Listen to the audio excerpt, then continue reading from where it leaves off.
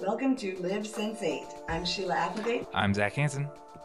In this podcast, we dive into the concepts of consciousness in the Netflix original series Sense 8. We're going to go episode by episode, exploring how we can live a Sense 8 life.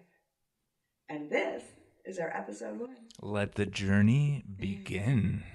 Yes, so we're here, finally, ready to dive into the whole series. Like, this is just a beginning. This is exciting, right? It is. This first episode. So crazy. So confusing.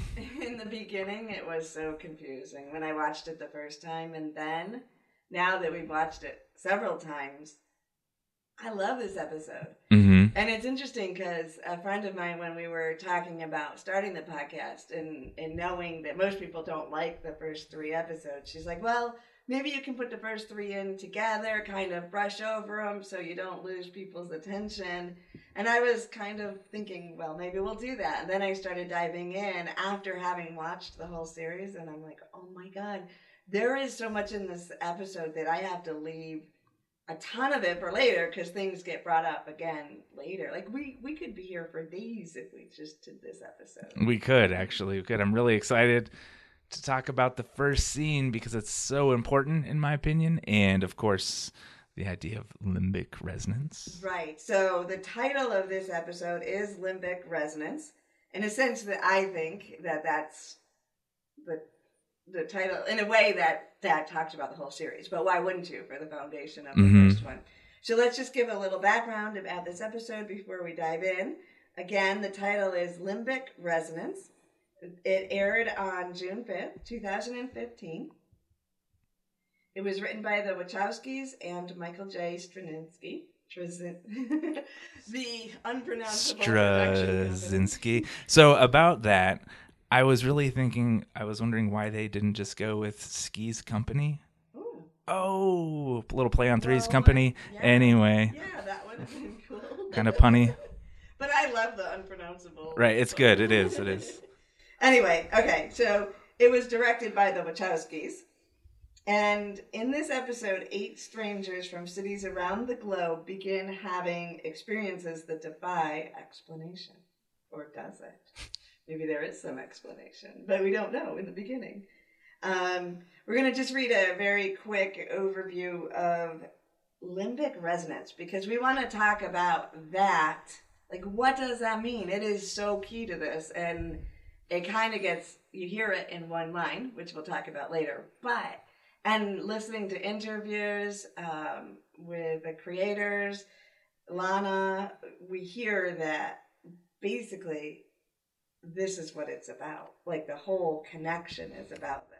So. Right, and to me, this is one of those things they just slipped in a scene. To me, it wasn't pushed. I mean, that was, I've had conversations like this with my friends and people I party with or whatever, and it did seem so natural. So anyway, for of those people out there that think it was forced, I just think that it was naturally slipped in. And if you didn't go, what's limbic resonance, you would have just kept watching the show and maybe not look it up. So we'll talk about it. Well, I didn't look it up until we started the podcast, and I thought, oh, I should pay attention to each title. There's probably meaning here. And I looked it up, and I'm like, mind-blowing. Right. And when I first listened to it or watched it, I actually skipped over that completely and went to the next conversation, which we'll talk about as well. Right. Cool. Okay, so here you go. Limbic resonance, and this is pulled from the wiki definition.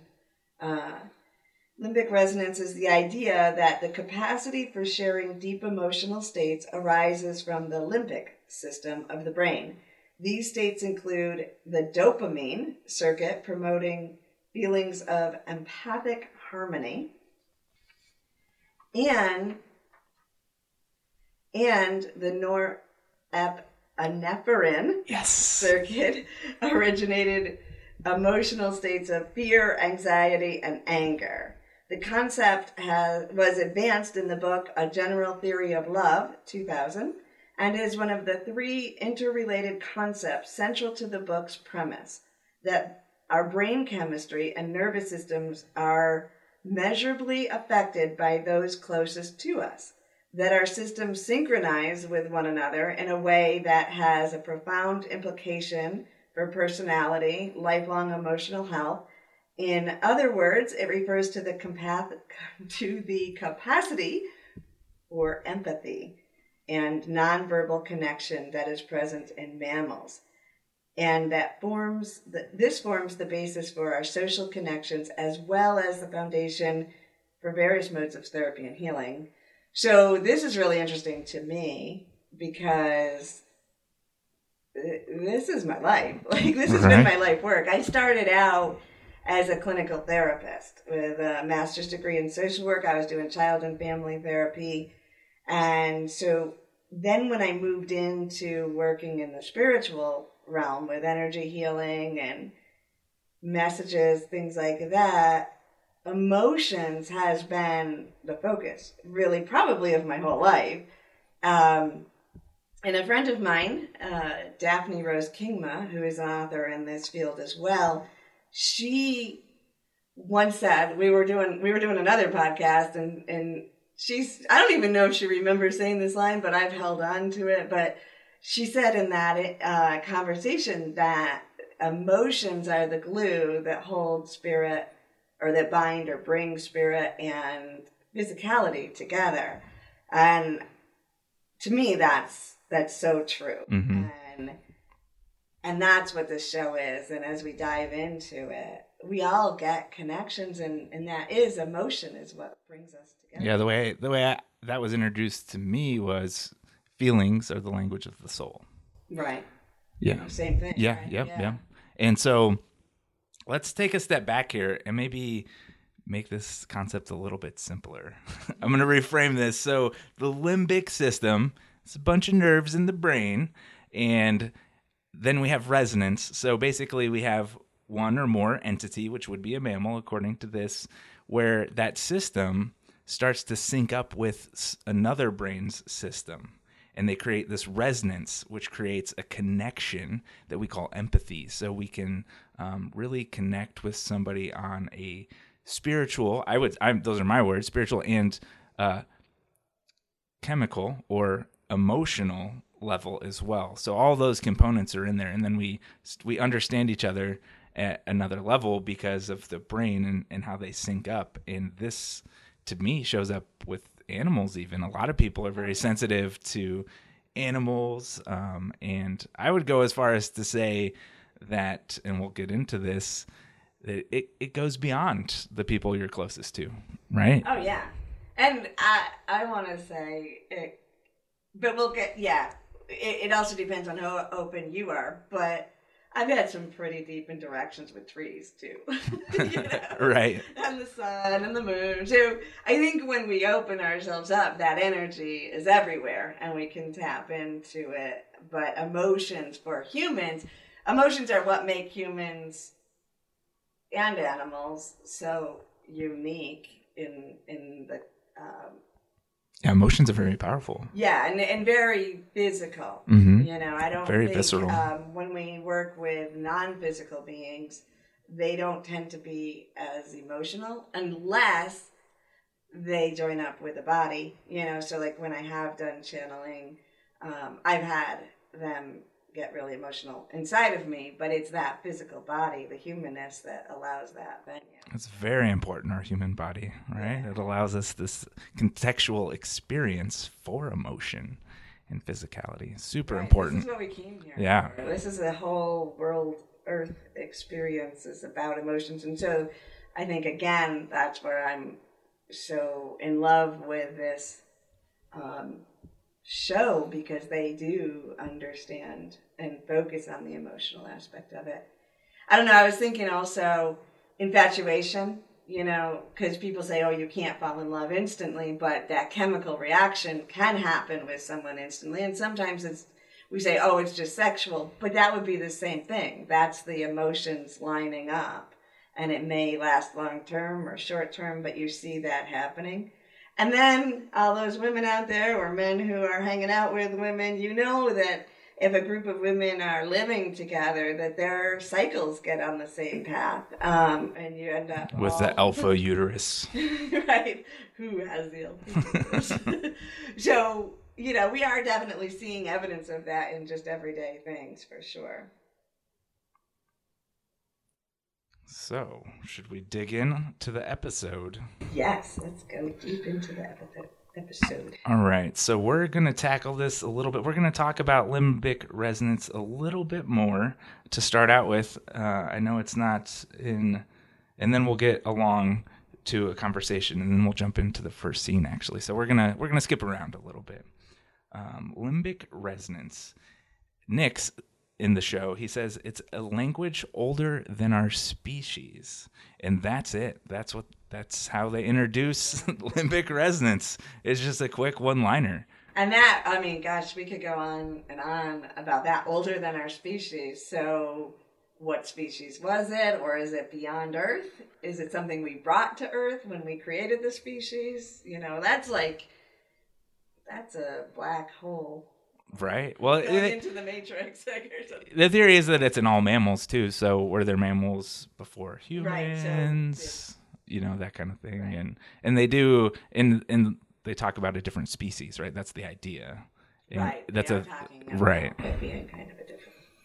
Yeah. Yeah. So in this scene, we got Riley, Nix, and her buddies just chilling out and talking. And we have one of the gentlemen there. I don't know their names. They're kind of not important characters. Pretty quick. Yeah. But he's talking about this experience he had with his nieces, and I don't know if it was his sister or somebody, but they had an accident, and the nieces and him, they knew, but they didn't know what was going on. They felt compassion or whatever it would be for this person, and they did it together. So there's more than, even there, they introduced the idea that more than one person can feel for another person. Mm-hmm. So it was plural. So I imagine there was 3 people cuddled up together, feeling this compassion or knowing that this person's bleeding. Mm-hmm. And so that was pretty interesting. And that's just really quick. Right. I had a situation similar to that years ago. And we'll get into in a little bit when we talk about clusters, but my friend Daryl, who lived in England and I live here in New York, and she was definitely my first member of the cluster. But she died, and I saw it here. There was a symbol that I knew about, that when she died, she would be walking the hills of Scotland. Oh man, I'm gonna cry just talking about this. We haven't even gotten in, and this was just a little aside, but I saw her and her brother, who had died earlier, and that was it. She was gonna meet up with her brother, and I was laying on my couch, and I saw her on the hills of Scotland, and it was like an hour or so later that I think someone from my family came to the door because her mom didn't want me to be alone when I heard. So they called my family first to come tell me. And I was like, but I know, because I just saw her. Mm-hmm. So I'm sorry. Yeah, what a powerful experience. So yeah. So I can, and they just throw that in. That's the thing about this. There's so many, I think that's why we all resonate with it so much, because we've had little experiences, and they just throw these one-liners in, and it's like, what? I have a whole story about it. Right. And that's perfect. That's why there's a huge fan base. That's why this is a magical show. And this was all presented in dialogue. Yeah. Again, I'm going back to the magic of dialogue with this show. Yeah, so keep going on. All right. So next, he throws in that line about, oh, yeah, it's limbic resonance. It's a language older than our species. And then they go on a little bit, and the other guy who's not important, he's like, they start talking about, right, this is where the drugs start to come into the show, and he says, you're talking about DMT. And Nix goes on to say, It's a simple molecule present in all living things. Scientists talk about it being part of an eco-biological synaptic network. When people take DMT, they see their birth, their death, worlds beyond this one. You're talking truth, connection, transcendence. And they just kind of slip that in as right after Limbic Resonance, and they just go on about the show. So to me, this was, when I was first watching the show, this is one of those things I'm like, whoa, that was the first kind of, did they just put that in there kind of thing? Because DMT and drugs and all these kind of things, they get to talk about what's taboo in society, right? Because we're talking about sexuality. Drugs are an underground thing. They're more popularized now with like trips to Peru to go have ayahuasca and all these things, but they've, for the most part, always been, in my experience, it's you don't go there kind of thing. It's always underground. It's for bad people. It's for criminals. It's for all these kind of things.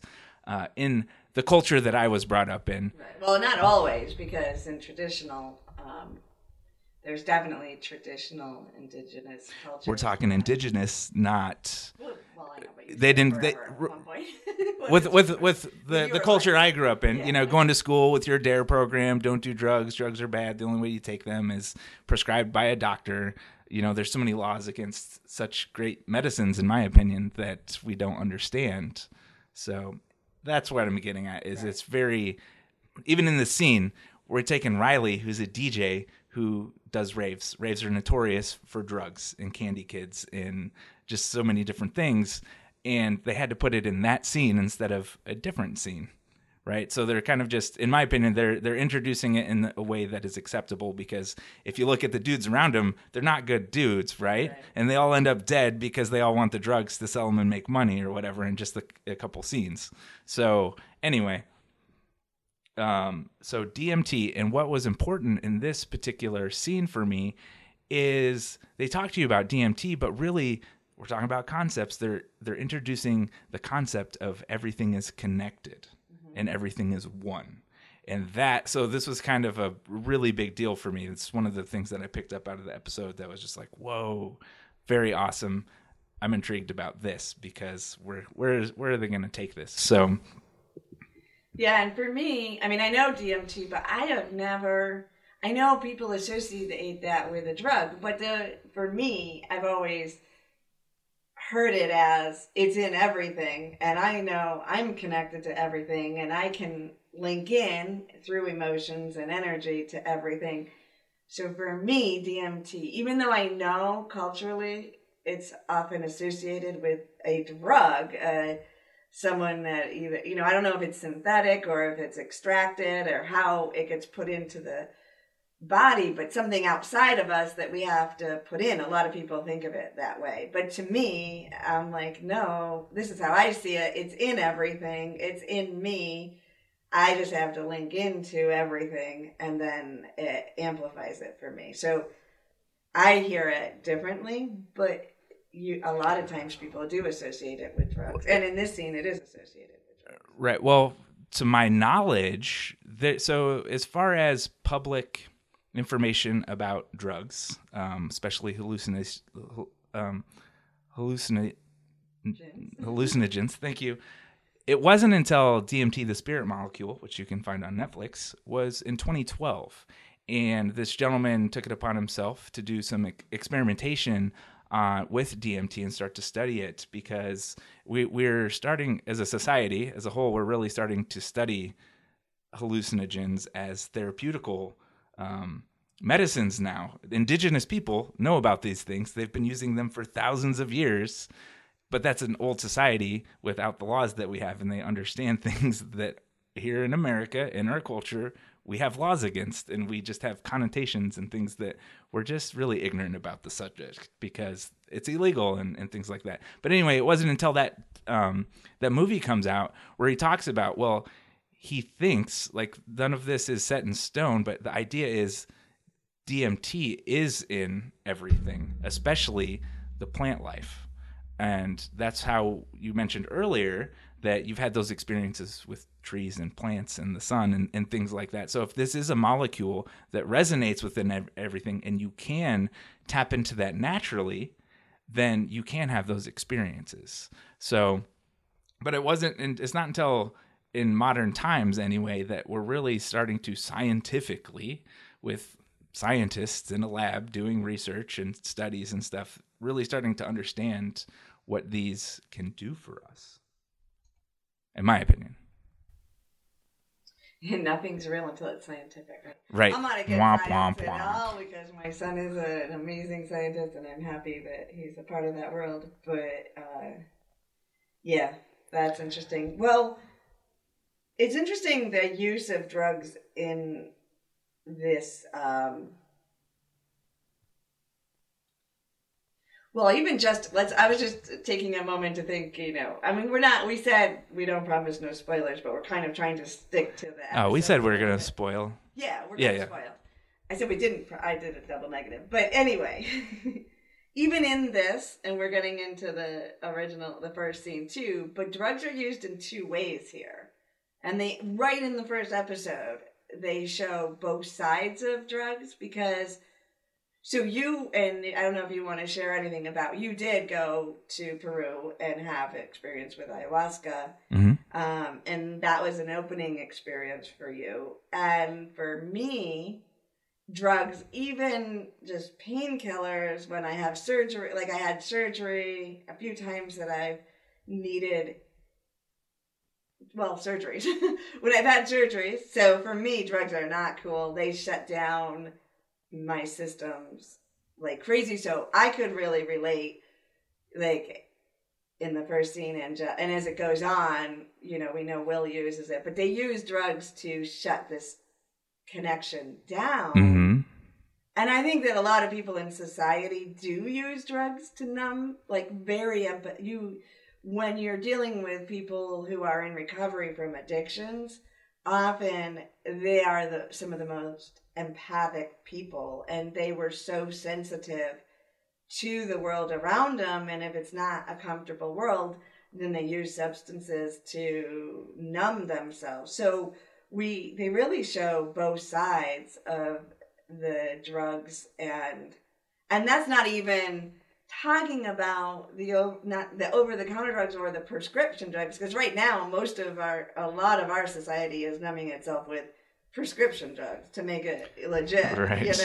The legal drug pushers. Well, and that's even right. Like that's what I'm talking about with, and you were there when I had my knee surgery, and I was in so much pain. Even like if I get work done on my teeth, I choose not to have Novocaine because the Novocaine is worse on me than the pain of the moment. Mm-hmm. But with my knee surgery, and I couldn't get upstairs, so I asked you to I didn't let you throw them out yet, but like a couple days into it, I was such a mess from not having my connection that I'm used to, that I asked you to take the pills upstairs where I wasn't even overusing them. I was using them less than they said, but I couldn't handle the being shut down. So I don't know. I think that's really cool that they show both sides of the drugs.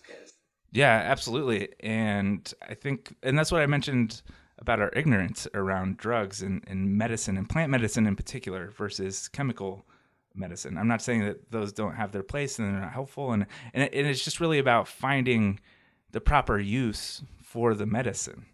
Mm-hmm. And that's where I don't believe where we have the wisdom in our mainstream culture to understand these things, because we do have certain connotations around what drugs mean.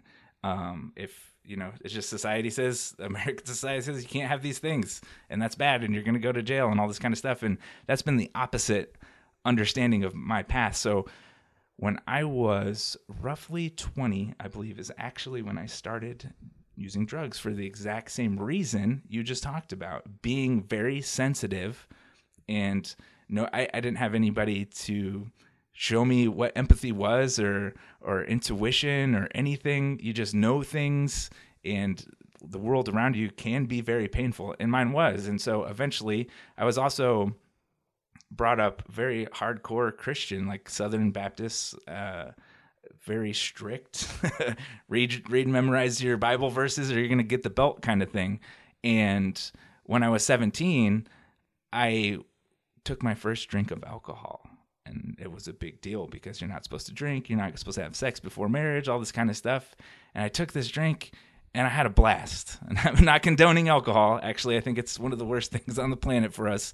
But at that moment, I was just like, wow, what is the big deal? Why is this such a stigma on? And then it was sex came next, and I wasn't married. And I was like, what is wrong with people? Like, what is the story that I'm being told? Like, there's this other world of awesomeness that's not filled with, it's just being natural. And eventually I had to get rid of the guilt of all those things. And that did happen. But in those moments, it was just this awakening, like, man, whatever society is telling me is not accurate in my society, right? The people I grew up around with and the religion and my perception of all of those things.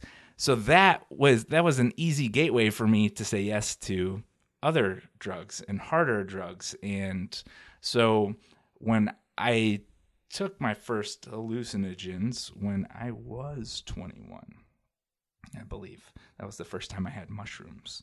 So I've had LSD, I've had mushrooms, I've had DMT as in ayahuasca, not the chemical stuff. So I've been introduced to a lot of drugs, ecstasy and all these things, but it wasn't until much later in my life, up into my 30s, where I really started to understand, like I said, the magic and the purpose of these things. So you start to take them to numb yourself and party and have a good time.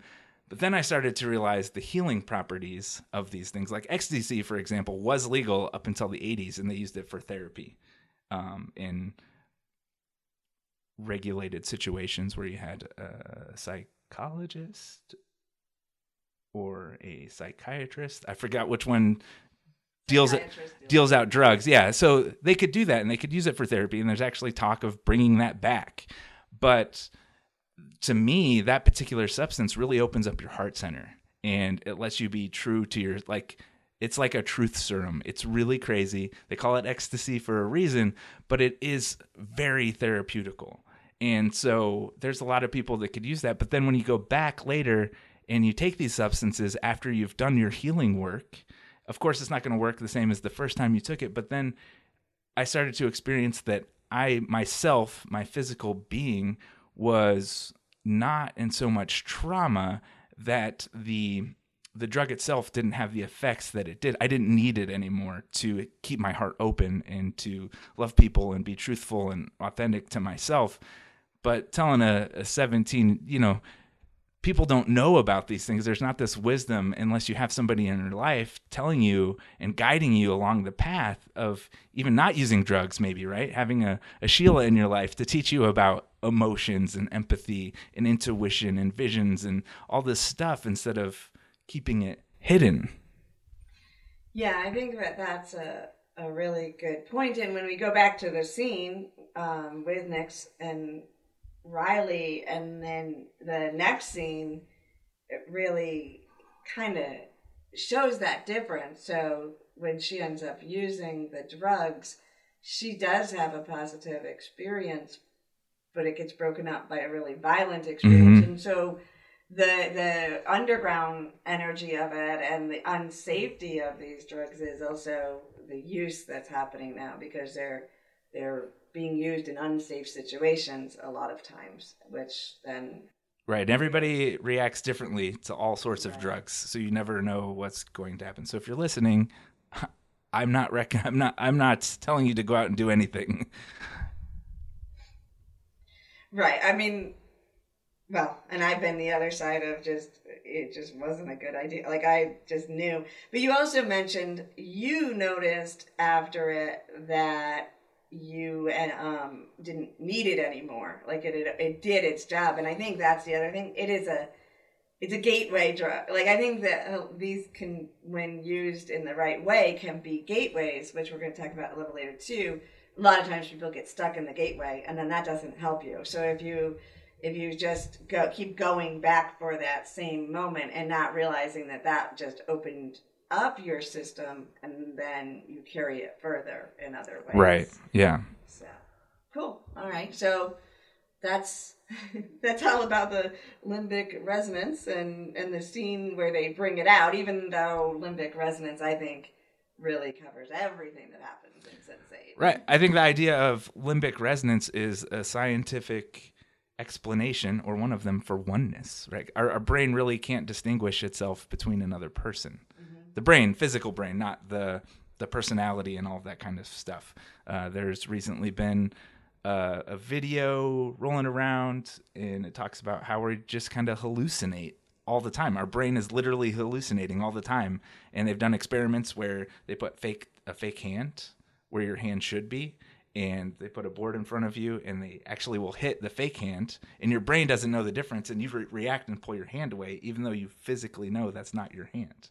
So, I mean, there's just a bunch of experiments going around, and that's the thing with science. I love science too, but there's something that's been around a lot longer than our current science that a lot of masters and teachers have been talking about for the longest time, but yet it's important for some people's minds to, this is science, it's solid, but the thing with science is we always will find a new device to discover more of life that's already been there.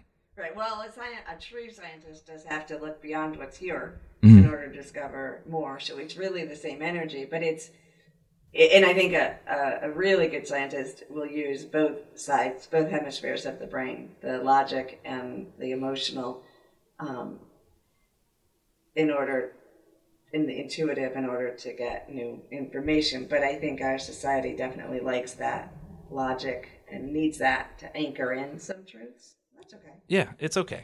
Yeah. So let's keep going. To the first scene. Yeah. Oh, man. I am really excited to talk about this first scene.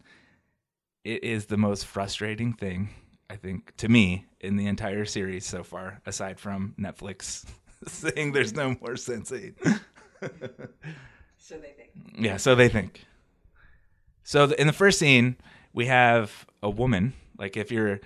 first, before we even go a little bit further, let's reiterate that it was a creative choice by the writers to show the audience only the information that the characters had at the time when they recorded those scenes. So that's really important to know as you're going in, because there's a lot of confusion in the very first... I mean, there's confusion, but... And there's a lot of confusion in the first three, and we get taken on the same journey, and it's not necessarily fun. Right. So that's, I think, why we have to keep telling people, watch the first three. But it's the same as in real life. Like, when people come to work with me and they're just starting to open up, it's like, let's keep going. You're at the hardest part, really. And it all gets... Or even like when I do the Consciously Awesome program... and people get stuck, it's like, you got to keep going. Right. The chaos ends when you get more information. So I like that they did it, but I see how that creative choice could have made it harder for people to engage in the beginning, because we don't want that discomfort sometimes.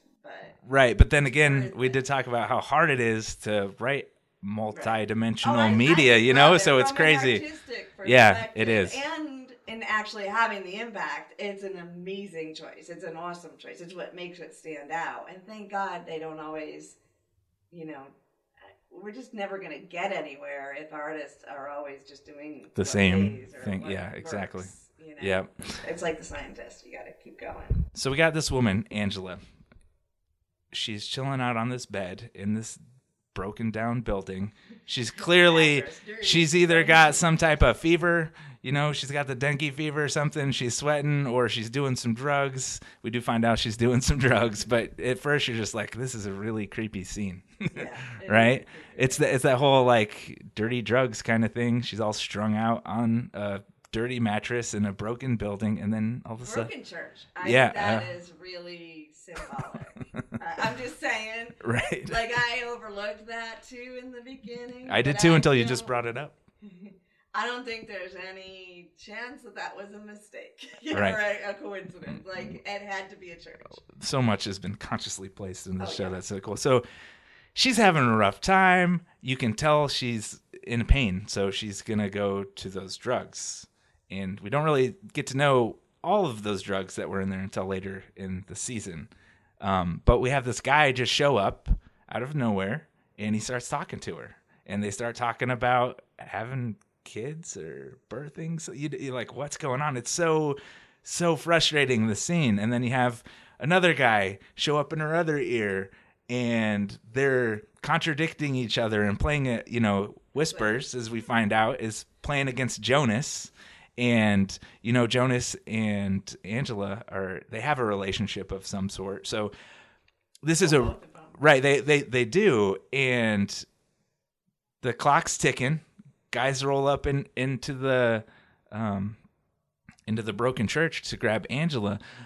And it was so frustrating to watch the scene the first time. You're just like, oh, like I had questions, but it was just so dirty that I didn't want to continue watching to find the answers. Like, it wasn't that intriguing to me because of the scene. But then, so I've only watched it once all the way through. I'm going back the second time for the podcast and really digging into this. But the dialogue that we have going on is we talk about multidimensionality, and they set up the story arc so perfectly in the scene, but you don't know that until you know the story arc. And that's what's so frustrating about it to me, going through that. And then what makes it so brilliant when you... Exactly, it is. Oh my gosh. It's So like, whoa. This is definitely not just for people. This is for people, I think, what it's sparking. But I think that as humans, we're evolving to this point of wanting more. Mm-hmm. We've been dumbed down in so many areas of life. Like, entertainment has dumbed down, not all of it, but I mean, I think that we're craving sustenance. Yeah. And so, but you don't really know when you watch the first scene, is this just another, bullshit type of right.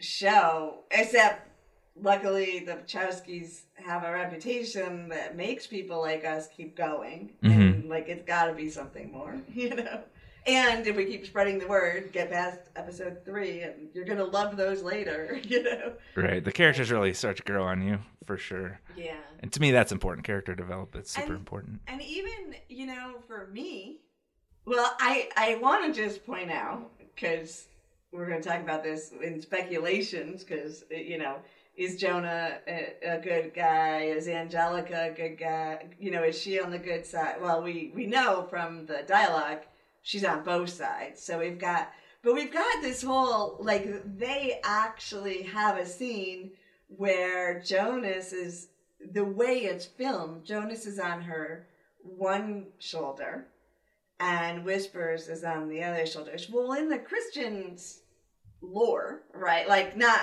the Bible but you've always got those images, and it's gone in film too. You've got the angel on one side and the Mm-hmm. devil on the other. I'm pretty sure that the angel's usually on the left side, which is where Jonas is, and the devil. I don't know if they thought that through, but that scene was the angel and the devil whispering in your ear at the same time, which is a very common theme, mythology in Mm-hmm. our culture. Duality. And then you've got the duality, you've got So interesting for me, in my energetic work, I've had people on my healing table, I've had people go through the birthing process and birth themselves. Not even that I'm facilitating, it spontaneously happens for them. More than one time I've seen people do that. So I actually, when I was watching it and she was giving birth, but she wasn't pregnant, I'm like, oh yeah, I've seen this. Which I don't think that many people have. But we give birth to ourselves or energetically often.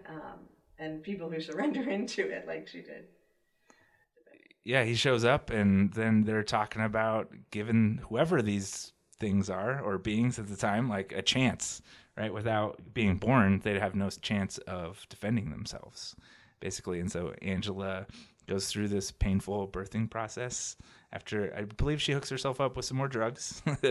Or she was going to. Yeah, she was going to, and then she reaches her hand out and he shows up. Jonas is there. And he comforts her and he walks her through that, and then you start to see the main characters, and she just shows up in their lives just kind of in rags, and they're all freaking out, like, what's going on? Why am I seeing this woman?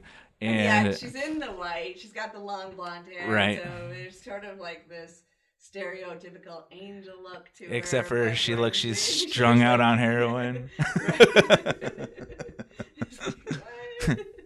She's all sweaty and gross looking. But I think that each of the characters then interpret her differently based on their perception.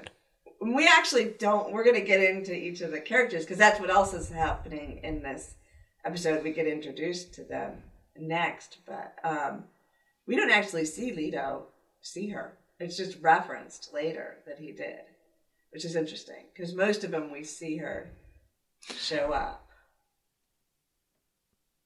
I mean, So Leto's walking through the church. So we don't know these characters yet. So you have this guy with a gun, this hot looking Spanish dude or Mexican dude is walking through this church. You don't know who he is yet, so you don't know that he's acting, right? So that was pretty cool. It's like, oh man, this is going to get intense.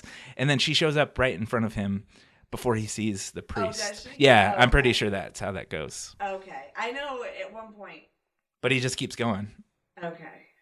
At one point, he references you were having visions of angels yesterday or something like that. So I thought it. Yeah, I think that's two different things because they plop her down in front of everybody. Yeah.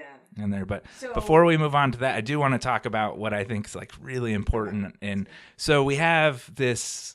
They set up the entire story arc that they have not finished yet, just in this first scene, and it has to do with the story between Angela, Jonas, and Whispers, and whoever else there might be.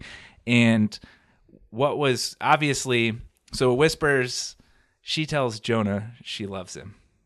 And Whispers is like, nah, you don't. You haven't told him yet? So here's my question about that. Right. Does he know you're lying? Right, but wouldn't he? I mean, that's just kind of a critique. If they're all sensates, if you will, they all know each other's energy and can feel each other's thoughts, how can you hide something from somebody? Because she can get away with lying to one of them and not the other in that scenario. So that was just a question I had. How does that work? Is she so she can get away with lying to one of them. So I think she's lying to Whispers. We don't know who Whispers is and what that is, but I think that there's levels of connection within, and so Jonas and Angelica would be that deeper level of connection. But I don't know. I mean, we can do some speculation here if you want. When I first watched it, I'm not saying I totally trust Jonas and Angelica now, because I think. Well, they were up to no good, whether they changed their ways or not. One way or another, they didn't start out right, in my opinion. Right, and I think that if my worldview is we're evolving as a human species, or if we want to say multiple species. So I could see that, in this idea of a cluster, that the cluster before would struggle more, and then this struggle would take it a little bit further. And she's obviously trying to help the sensates, and so is Jonas. I mean, she says, help them. Mm-hmm. And that's what I wanted to talk about. She says, protect them, and he doesn't answer. Oh, doesn't he? He doesn't. He doesn't say he'll do it. He just says, the only thing that he does say is, like, you'll always be in my heart.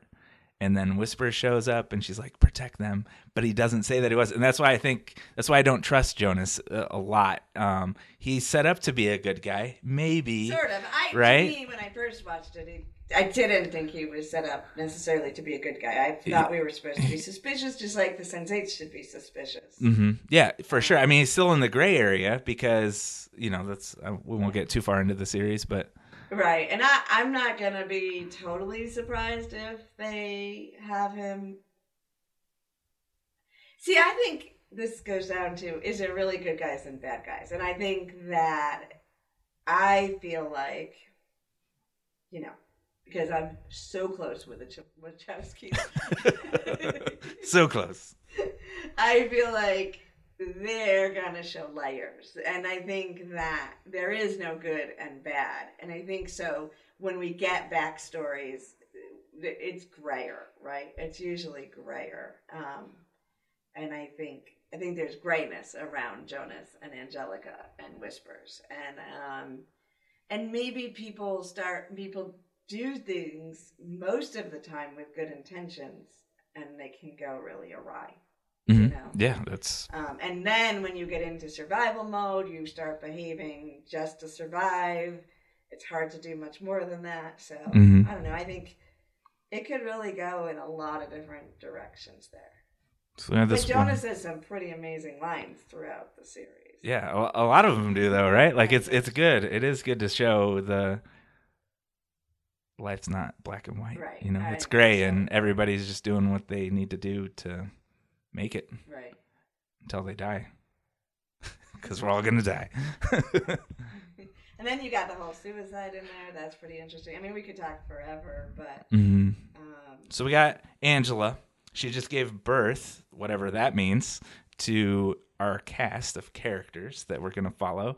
We have Jonah, who leaves because Whispers shows up, and Angela's going to kill herself, and she does. And then we have Whispers, who seems like the crazy bad guy who is scheming and plotting. Right, exactly. And then we get to go meet the characters. So, I mean, in this, I think we don't get much of the characters, but you want to just, for the sake of saying it, bringing them into our energy field, talk about each one a little bit. We just talked about Leto.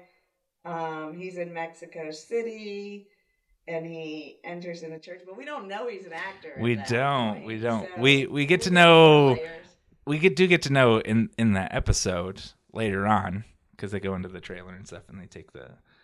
He's messing up his lines. So, but the first scene was pretty cool. Just like, what's going on with this guy? It's so intense. Yeah.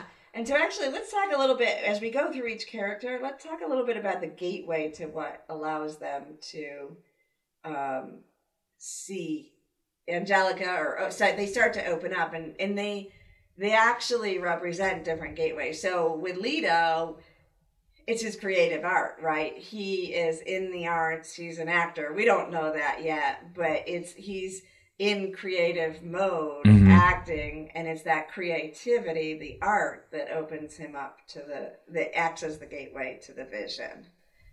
And creative energy is crazy important to being a human being, in my opinion. Yeah. It's creation energy, right?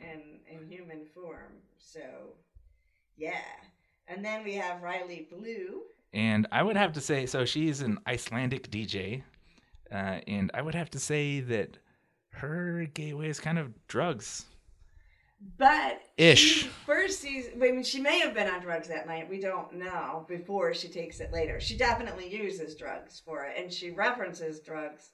Oh, because they reference her she's seen it actually when she's just sitting there vaping, I think. Or smoking something. So probably, yeah.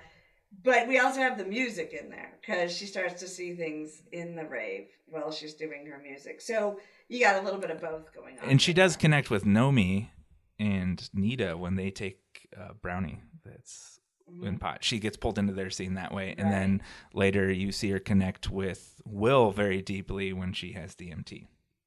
Right. So, I mean, definitely that's kind of her thing. Too, but I think there's also the creativity with her. And then we got Sun Bak from Korea, who's a high-level business woman in Seoul. And with her, when she first sees Angela, she is practicing... Angelica. She is practicing a kata or doing Tai Chi. Tai Chi is... okay. I mean, you don't really know, but that's what... Right. Yeah.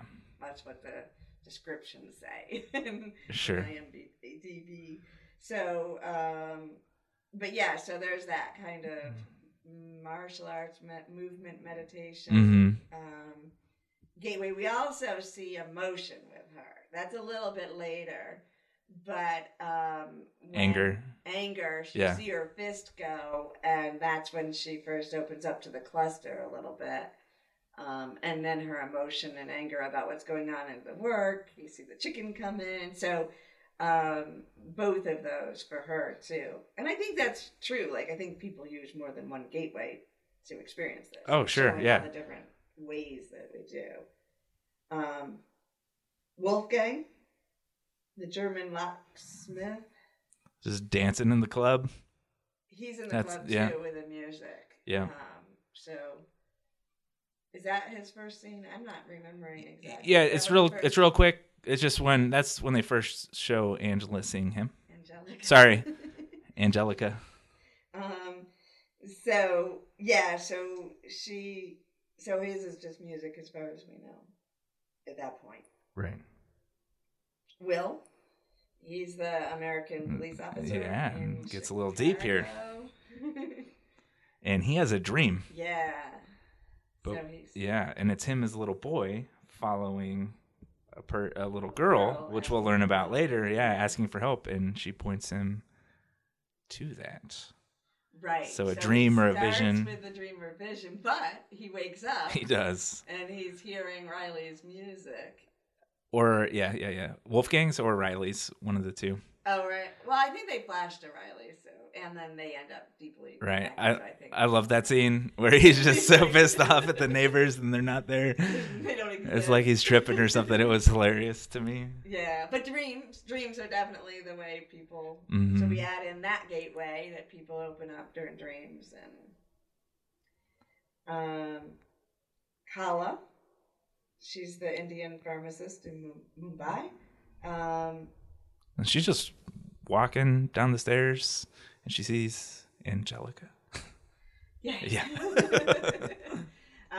So we don't really know what her gateway is. I don't. Maybe she doesn't have one. Yeah. Right.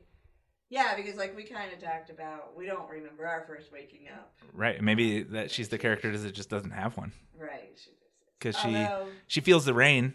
And it's not raining outside, but she's just going to work. Like there was no indication that maybe stress for her. I don't know. I don't think so. I think she just is. Yeah. But then we have that whole idea. I mean, she's going to the temple, talking to Ganesh. So she's got a spiritual connection of her own in those traditions that are in their truest way, or what we think of as they open you up. And they do. I'm not saying they don't, but I think she has a traditional, so she's kind of tied to a traditional system of opening up to spirit, where it's normal a little bit, sort of, even though she thinks it's weird, you know. And then Capheus, the Kenyan bus driver. And we don't see a lot of him. He just is driving the bus and sees her. And I don't recall. And then we have the scene with his mom. Well, I think he's probably emotional too. This is limbic resonance, so they're mostly all reacting from emotions in their life. But also, the very first scene when they see Angelica, that's not even put on necessarily by their gateways. A little bit like opens it up for them, mm-hmm. but that's also Angelica reaching out to them right. And that whole explosion of energy that's beyond us, you know. So sometimes I think it comes in from not us, and then we start to see some of the gateways. That's interesting. And then we got Nomi, American hacker and political blogger. And yeah, go ahead. Where does Nomi first? Well, just really quick, she's in her room. Oh, her very first thing. And she's just doing her hormone injections for the week or whatever, right. And she sees her in the mirror or something. Yeah, she does. Mirrors, and interesting, like from old school witch and different kind of sorcery type things. Right. Mirrors are often used too. She sees her in the mirror. I mean, we don't know if they just had sex, but Neitz is in the tub and right. She's giving herself the hormones or whatever. They're together, so that could be the sex as a gateway too. But, yeah. So, and then they have to go through now we're on that journey that is uncomfortable for the viewer as well, because now they all have to deal with these visions that are happening. And so the next couple episodes, well, really all of it, but we have that discomfort of dealing with that comes up. Right. And as a watcher too, you just got introduced to 8 different story arcs plus the master story arc from the first scene, and you don't really know that yet. You know what I mean? Like they right, so all you're have. confused. And that's reminding me. So because I am really sensitive to energies, I have this experience, a similar experience to this, every time I go into a new social media. So the first time way back at MySpace, when I opened up to that, and suddenly my world opened up to all these beings' energy, it took me days to settle. Like my brain was just, I didn't realize what it was because I hadn't really done that before. But just opening up to all those energies of people around the world, and because I am so telepathic, I was getting and empathic. I was getting all these feelings and emotions. It happened again when I transferred over to Facebook, and it took me a few days before I'm like, oh right, this is what it is, And at Facebook, I was opening them up to people from my whole life, my childhood, and then people that I didn't know, and. By the time I moved over to Twitter, I kind of knew. Okay, just, every time you open a new account, you open to a big group of people, just chill. But they're kind of doing having that same experience here. And so are we, because it's like you start getting everybody's feelings, everybody's cravings, all these different and you don't know who's who, and you think it's yours. Like, you think this is your stuff you're dealing with because you don't know any better. There's nobody there to tell you. You can't talk to anybody about it. It's like, oh, no. So you kind of got to bump around in the dark. Right. And so I again, now that I know, I think that these episodes are brilliant because we get to be right in there. And I think that's partly why we all feel so deeply connected and why we feel like we're going on this journey with them.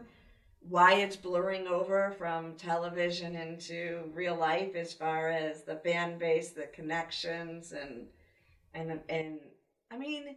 Because they did a really great job giving us a reflection of an experience that we already know. Right.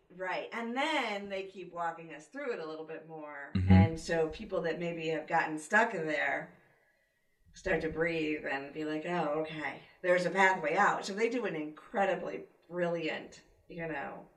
I've been trying to help people through that pathway, and then they come up and they do a show that just naturally helps people without even telling them that that's what they're going to do, which is just brilliant. It is. So now we've been introduced to the cluster. Let's talk about a cluster a little bit. Yeah.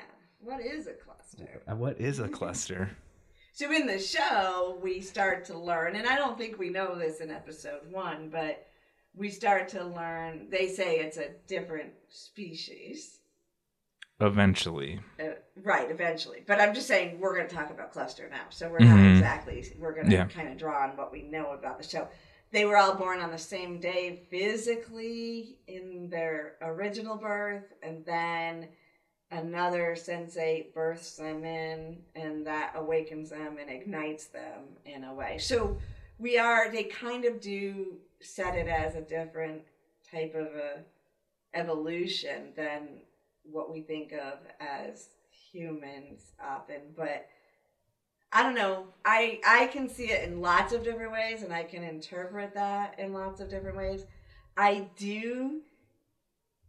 So in my metaphysical training, there's the one originally, the old school teaching of it was the seventh root race. I've heard star children. There are beings that haven't been cycling on Earth in the same soul evolution that start to come in. So I get it from that perspective. And then there's also souls that have been coming to Earth that I think are evolving to this. So, we've talked about, and I bet you all of you listening too, you can understand this, like, it's really hard to bring in these concepts, and we can understand concepts beyond our mind in a way, but as soon as we try to relate them to each other through art or through conversation, we need structure, because that's what humans do. We create structure. So having said that, in the show, they create a structure around what a cluster is to give us a framework, an understanding, a lore that we can move along the story with.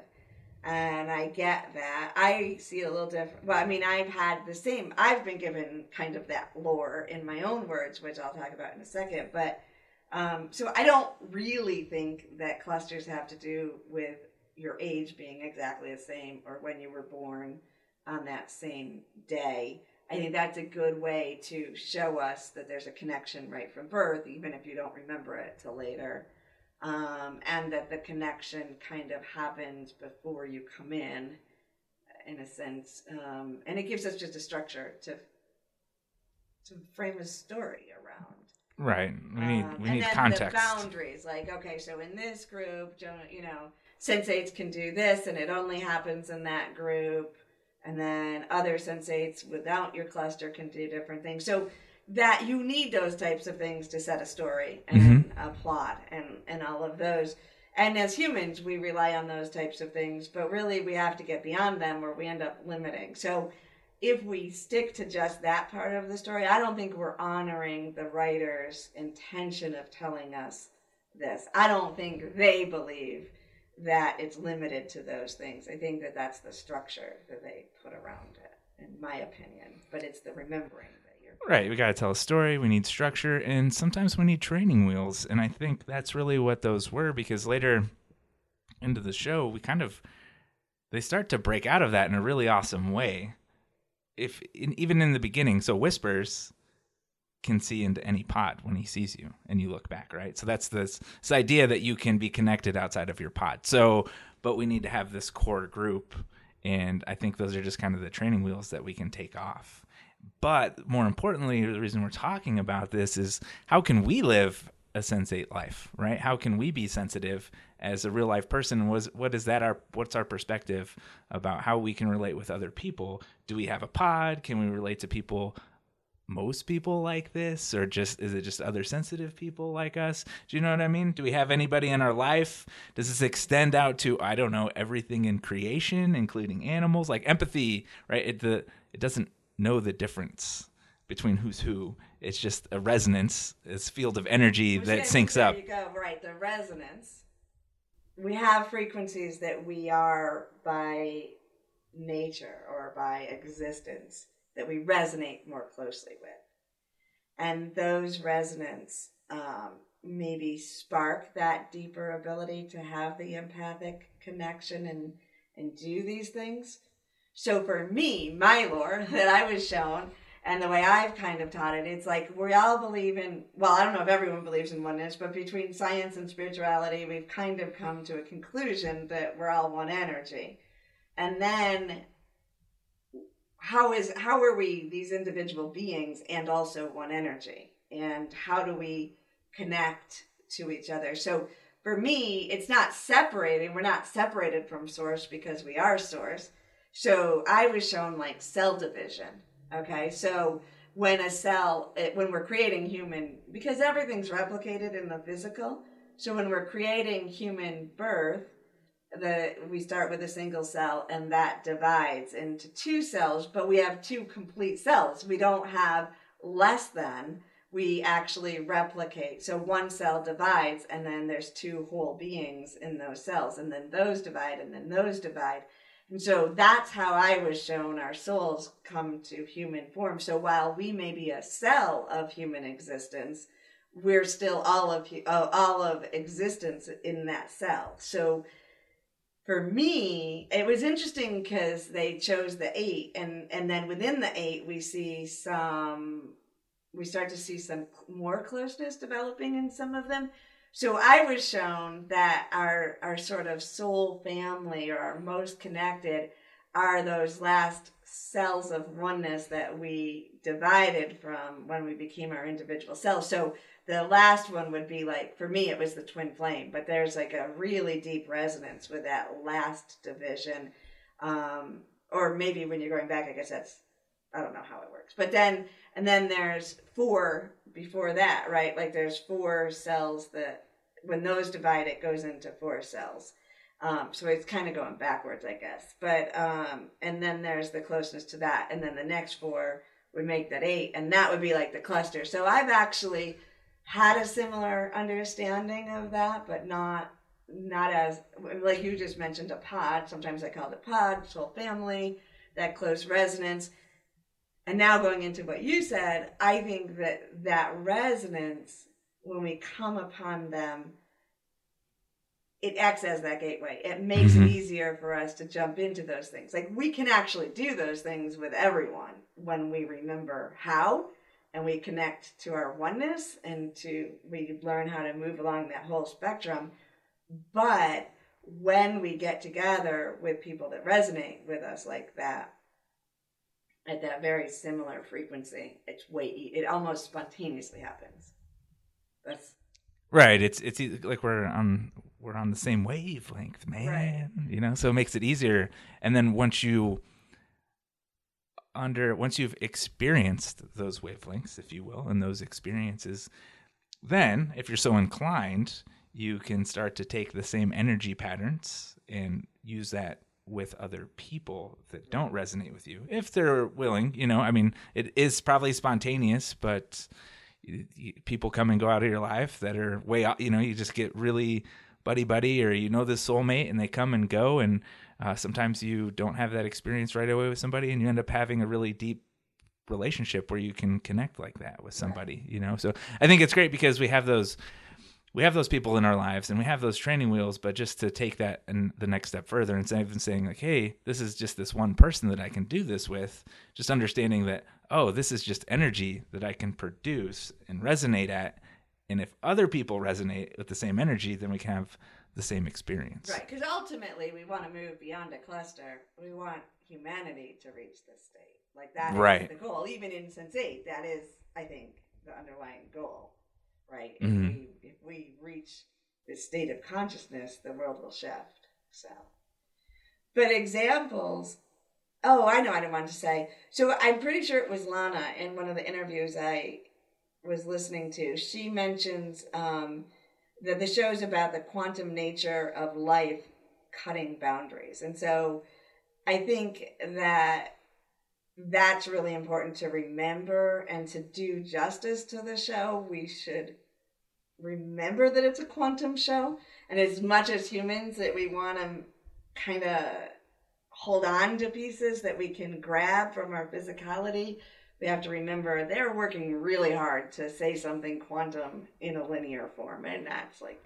So if you're listening, that's your homework, to go study quantum physics.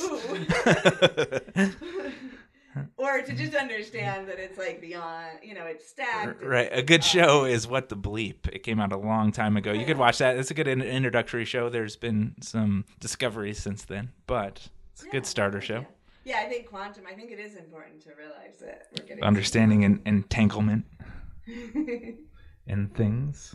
I actually I haven't read it yet, but I'll look and I'll tell you in one of the other episodes. I got a book about that recently, and I don't remember the title or what it was, but I think it's supposed to be like, it's not Cliff Notes for it, but it's supposed to be like quantum physics for easy read or something like that. So when I'll tell you guys in the next couple episodes if I remember.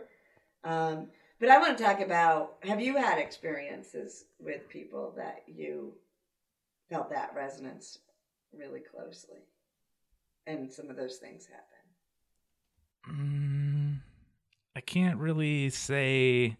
I've had some drug-induced experiences where I was able to have telepathic conversations, and those are amazing because you're talking in telepathy and it works. Like, you're not saying anything, you're just having your experience, and somebody comes into your experience and you just say to them, hey, we're going to have this conversation.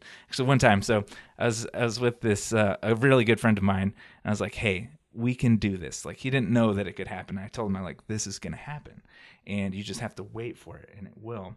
And I was just doing my thing, chilling out, and he came into my room where I was, and it happened. We just sunk up, and I started talking to him. I wasn't saying any words, and I was just relating energy to him in words. And we just start busting up laughing because it's one of the most amazing experiences you could have. So that was one instance. And then another one, I was actually able to, we're kind of in like this cuddle puddle, but I was able to use my consciousness to move my friend's body and limbs. And he wasn't doing it, and I was. And we just busted up laughing because I kind of took over the energy in that space. But I really haven't had any, I've more of... The person right before you came here, there's a woman you were really connected to. I thought you had some telepathic connection. Yeah, there's been, I haven't, as far as like having conversations or anything, like there's been really intense experiences where that particular person you're talking about, I would look at her and I would see my soul inside of her. And it was like this really amazing reflection. So it was very infatuating, to say the least, because these experiences that we talk about are so hard to talk about in words because they're multidimensional experiences, right? So we try to break them down. And so, yes, that was that. But a lot of my understanding and experiences have actually been with myself, bringing in information or visions or telepathy. Like it's hard to explain, but gnosis, things that happen within me versus outside of me. I've had very, so after, in 2013, I was very telepathic where I could know what was going to happen in a room. So I was at a coffee shop, for example, and I thought to myself, these two guys walk in and I go, oh man, I have to buy them coffee today, because I just knew that's what was going to happen. So I was sunk up with them, and that's actually what happened. They forgot their wallet. They're my friends. They're my coworkers and stuff. But I kind of lingered and started talking, and both of them didn't have their wallets, and I ended up buying them coffee. So that's an example of, and I knew that was going to happen. And so when you start to open up to frequencies and messages, and then watch the synchronicities happen and then play along with them, it's a very joyous way to live life, is to have those experiences.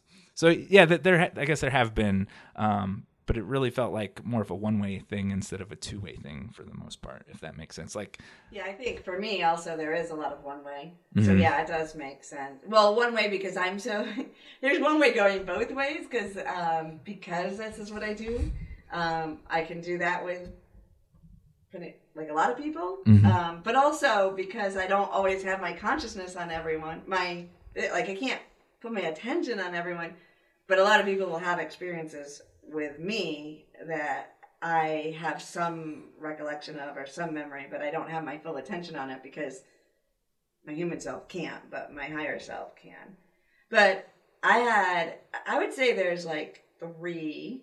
There's more, and probably I would say my daughter, my kids, both kids. Well, I'm really telepathic with my son, and again, that's just his being, but also a connection to us.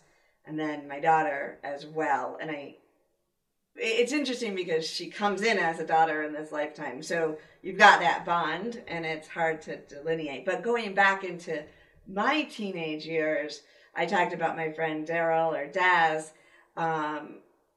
That would be my first experience before I was thinking like this. And I did a high school exchange, and I ended up at her house. And her mom, who I'm still like, they were like my parents too. We became very close. But her mom will tell a story of when I got off the bus. I had like long blonde hair and makeup on and girly. And Daryl was a total tomboy, and they'd had bad experiences before. She's just not having it. Oh man! But we were so close, like right from the moment we were just with each other. We would stay up all night, like laughing and crying, and it was just this really intense bond. And then that was in the country, East Grinstead, and then. My other students, we had to go into London for a week before we came home. She was so upset about the pull away from me. She got all the other students from the school in East Grinstead to skip school and go into London for teenagers just to do this without telling their parents was like huge so she could see me again. And then, of course, the teachers found out, and they were getting the UK students on the bus, so they had to pull her away from me. Like, it was intense. Mm-hmm. And then that was before email and all of that. So we would write letters, but we would never send, like, we hardly ever sent the letters. But then when we would connect, we knew everything. There was never anything to catch up on. It was so wild. And then she did end up dying, which I said, and I was with her for the last week before she died. I had just come back. And that week was the same thing. It was like we put this bubble in. She was on her deathbed when I got there. And then she got to drive her sports car with me in it while I was there, go for walks. I mean, she couldn't get out of bed before I got there, but there was something about us that gave, her dad hugged me and said, thank you for giving us our dads back, because they got this week of her being alive again. But even when email came in, we didn't use it. Like, we're like, oh, cool, now we can write. We didn't even use it. You didn't need to, right? Like, it was like, so that was one. And she continues to be with me. And then my next one would be the one that I would say was like that really close connection. And again, I mean, it sounds kind of tragic. This isn't going to happen to all of you, but he's crossed over since too. But we had a lot of years together. And when you were saying, these conversations, the telepathic, he opened me up to so much or our connection did.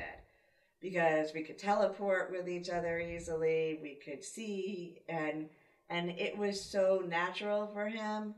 I remember once he yelled at me because we would have these conversations, and then I'd go and see him in person, and I'd think, I should repeat what we said.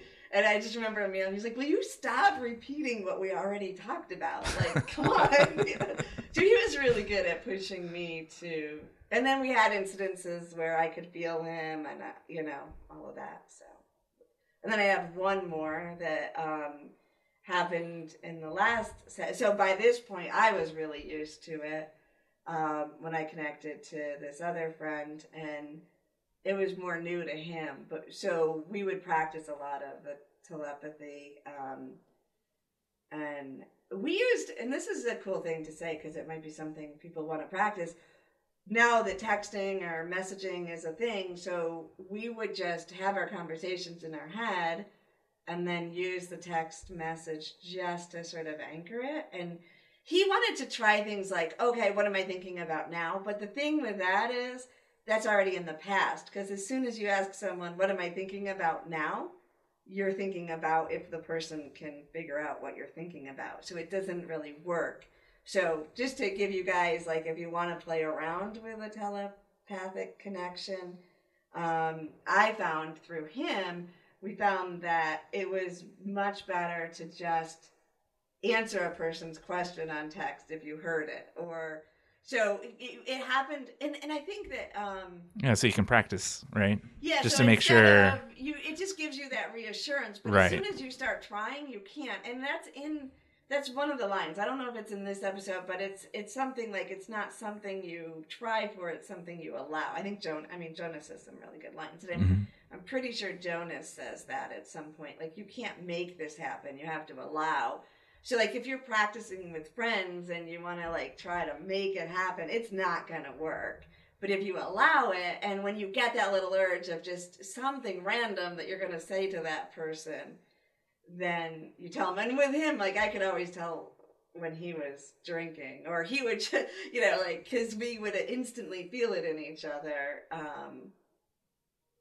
When he went to Amsterdam, that was crazy for me. I think even the distance makes a difference. It actually makes it stronger, which is interesting with these guys around the world. If you see, when they start coming together, they don't rely on it as much because they're talking to each other. But when he was in Amsterdam, it took me a couple days to realize what was going on, but just from him being in that energy, I was like high, and I couldn't break from it. Like, and I didn't know what that was. Like, it was I think just, we went out to a book signing that week too. that was not good. So you were in public, and people, at least one person noticed. Well, that was a different week. Oh, actually. okay. And that was when he had moved away and came back to town, and he was out partying and got really drunk, and I started acting. Like, luckily you guys knew what was going on, and you were. Well, I'd been with her that day, just so you know, and unless she was squeezing some hooch in behind my back, she was sober, but not really. Seemed like it. It's cool but frustrating too, you know. But luckily you guys kept me good and professional. Yeah, as much as we could. It was a good day. Stop linking into me. It was a good day. So neither of us really had any opening experiences like they're demonstrating in the show, and we gave you some examples of some connections that we've had in our life.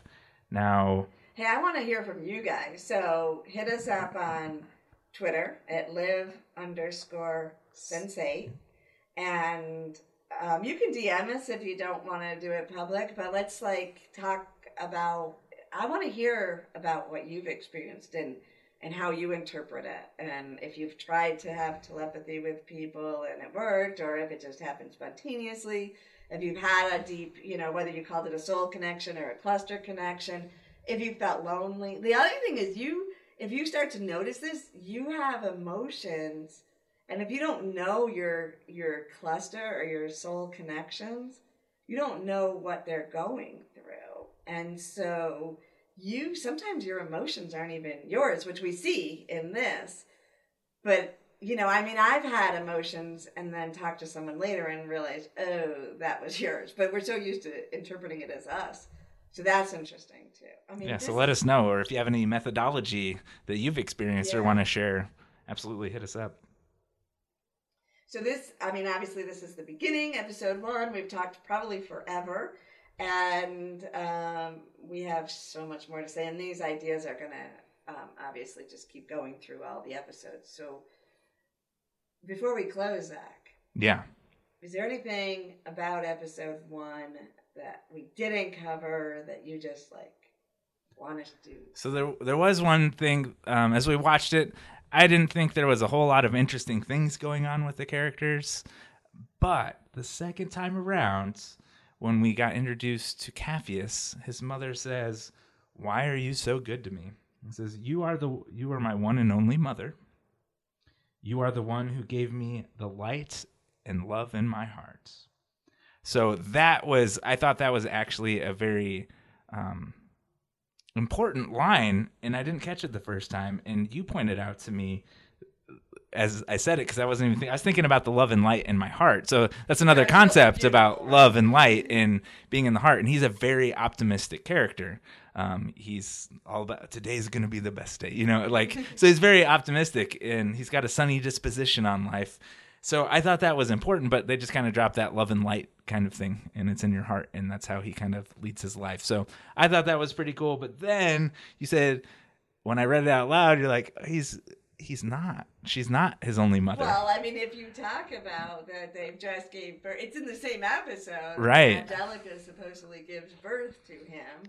And so now, energetically, they're saying he has 2 mothers, or does he? We don't know that. And they just introduced the idea of you can have a birth family and you can have a soul family. Right. And most of us feel that. Yeah, I think a lot of people feel that. I think we tend to choose birth families that are going to support us in our journey. And sometimes it's because we're close to them. Sometimes it's because of situations or whatever. But I think as we evolve as humans and we have more time to put to evolution and consciousness, people are finding that maybe they don't fit into their biological family in the same way as when they open up to a soul family. Yep. I like to think my kids have the soul family and the biological family, but I think every mom probably does. I know my daughter, when she was about 3 years old, and I think she might have been mad at me at the time, but I know it to be true, but she's like, "You weren't always my mom. The mom I had most is still in heaven." And I'm like, okay, so I might not be your soul mom, but I'm your mom. But I'll do my best. So, but yeah, I think that's an interesting thing. Do we have soul family and biological family? Yeah. One of the things I love in the show is that they show, even with the clusters, they show deep, deep relationships with other members that aren't in the cluster, you know, like Nomi and Neats and Lido, and even Capheus with his mom, like there's a lot of deep relationships that aren't based on this too, and I think that's really cool too, because not always is that the best relationship to be in on Earth, you know, like, I don't know. So I think that's cool. The other thing with this before we close for today is, so Capheus's mom calls him Zebra, or Zebra in America, but Zebra. I think, and he refers to that more and more as he goes on, but I think that's the first thing she says to him. And then he says that line about the single mom. So I think that could also show that, because zebras are known for having the black and the white. Angelica's white. Yeah, I mean, you can go into Angelica's white. Oh, all right. You know, and maybe that is a signal that, like, oh, he has been more, always, even before. Right. Well, Lana, she wants to cut those boundaries, and I think that's what it's all about, right? It's expanding our definition of self into those around us through limbic resonance. Yes, that's what this show's about.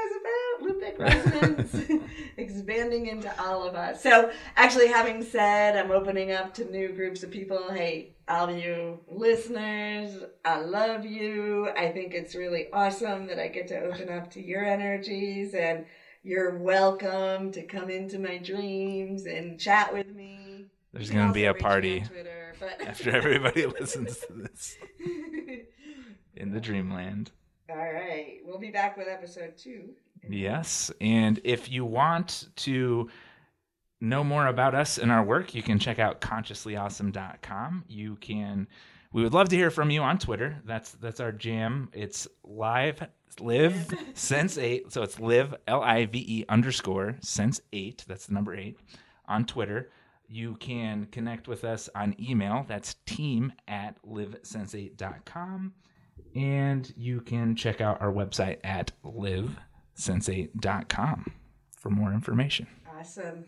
And hit us up with messages, questions, comments, experiences, so we can share. And if you share an experience and you're cool with us talking about it on air, with or without your name, let us know. If you're not cool with it, you just want to share with us because you're feeling a limbic resonance with us, just to let us know that too. All right. I'm feeling so much love for all of you. Excellent. All right. We will catch you next time on Live Sense8.